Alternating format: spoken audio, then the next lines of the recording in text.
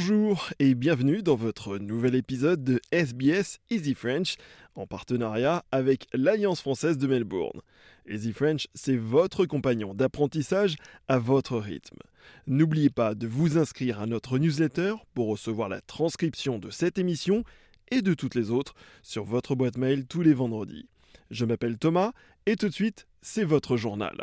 La coalition indique qu'elle respecte entièrement ses promesses de campagne, affirmant même qu'elle améliore son résultat budgétaire de 104 milliards de dollars. Le gouvernement fédéral indique qu'il a mis en avant 35 propositions politiques concernant les dépenses. 2 autres points du programme ont été soumis mardi au Trésor pour analyse.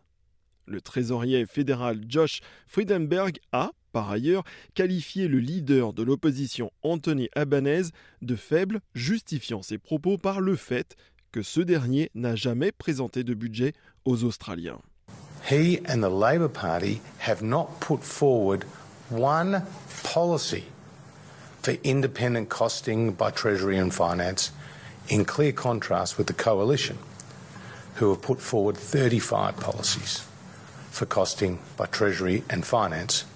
Le gouvernement fédéral a promis que les services publics essentiels ne seront pas impactés par la note de 2,3 milliards de dollars correspondant aux engagements électoraux. Alors qu'elle répond à la coalition sur les questions liées au coût de la vie, l'opposition fédérale a confirmé que ses dépenses de campagne électorale seront publiées jeudi. Le Parti travailliste propose un fonds de financement de la production de médicaments dans le cadre d'un programme de reconstruction de 15 milliards de dollars en soutien aux chaînes d'approvisionnement médical, vaccins inclus. Selon le porte-parole du Trésor de l'opposition, Jim Chalmers, la confiance des consommateurs est en baisse alors que le gouvernement peine à gérer correctement l'économie du pays.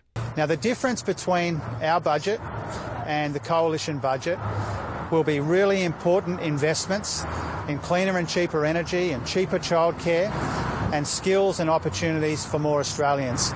Le Premier ministre Scott Morrison a réaffirmé ses inquiétudes concernant le gouvernement chinois, la coalition mettant cette semaine l'accent sur la sécurité nationale comme thème de campagne. Les travaillistes accusent le gouvernement d'échouer dans sa politique du Pacifique après qu'un projet d'accord de sécurité entre la Chine et les îles Salomon a été divulgué et officiellement signé en avril.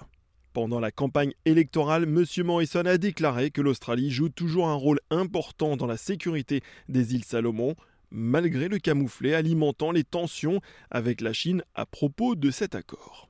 We have a federal police in the Solomon Islands right now, and we've had defence forces there also back in December.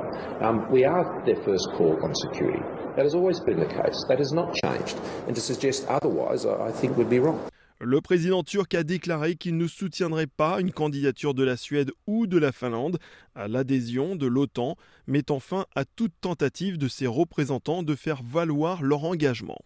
La Suède devrait présenter officiellement sa candidature au cours des prochains jours, mais tout comme la Finlande, elle a besoin de l'approbation de chacun des 30 membres de l'OTAN.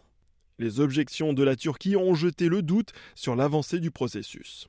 Le président turc Erdogan a également déclaré qu'il était inutile que les 2 pays envoient des délégations pour solliciter son soutien.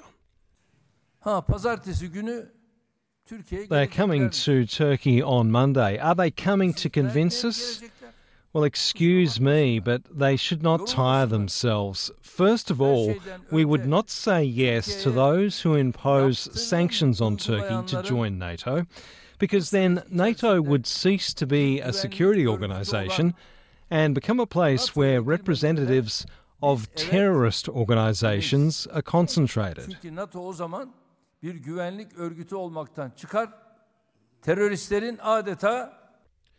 L'orchestre Kalush d'Ukraine est de retour dans son pays d'origine après une victoire émouvante au concours d'Eurovision.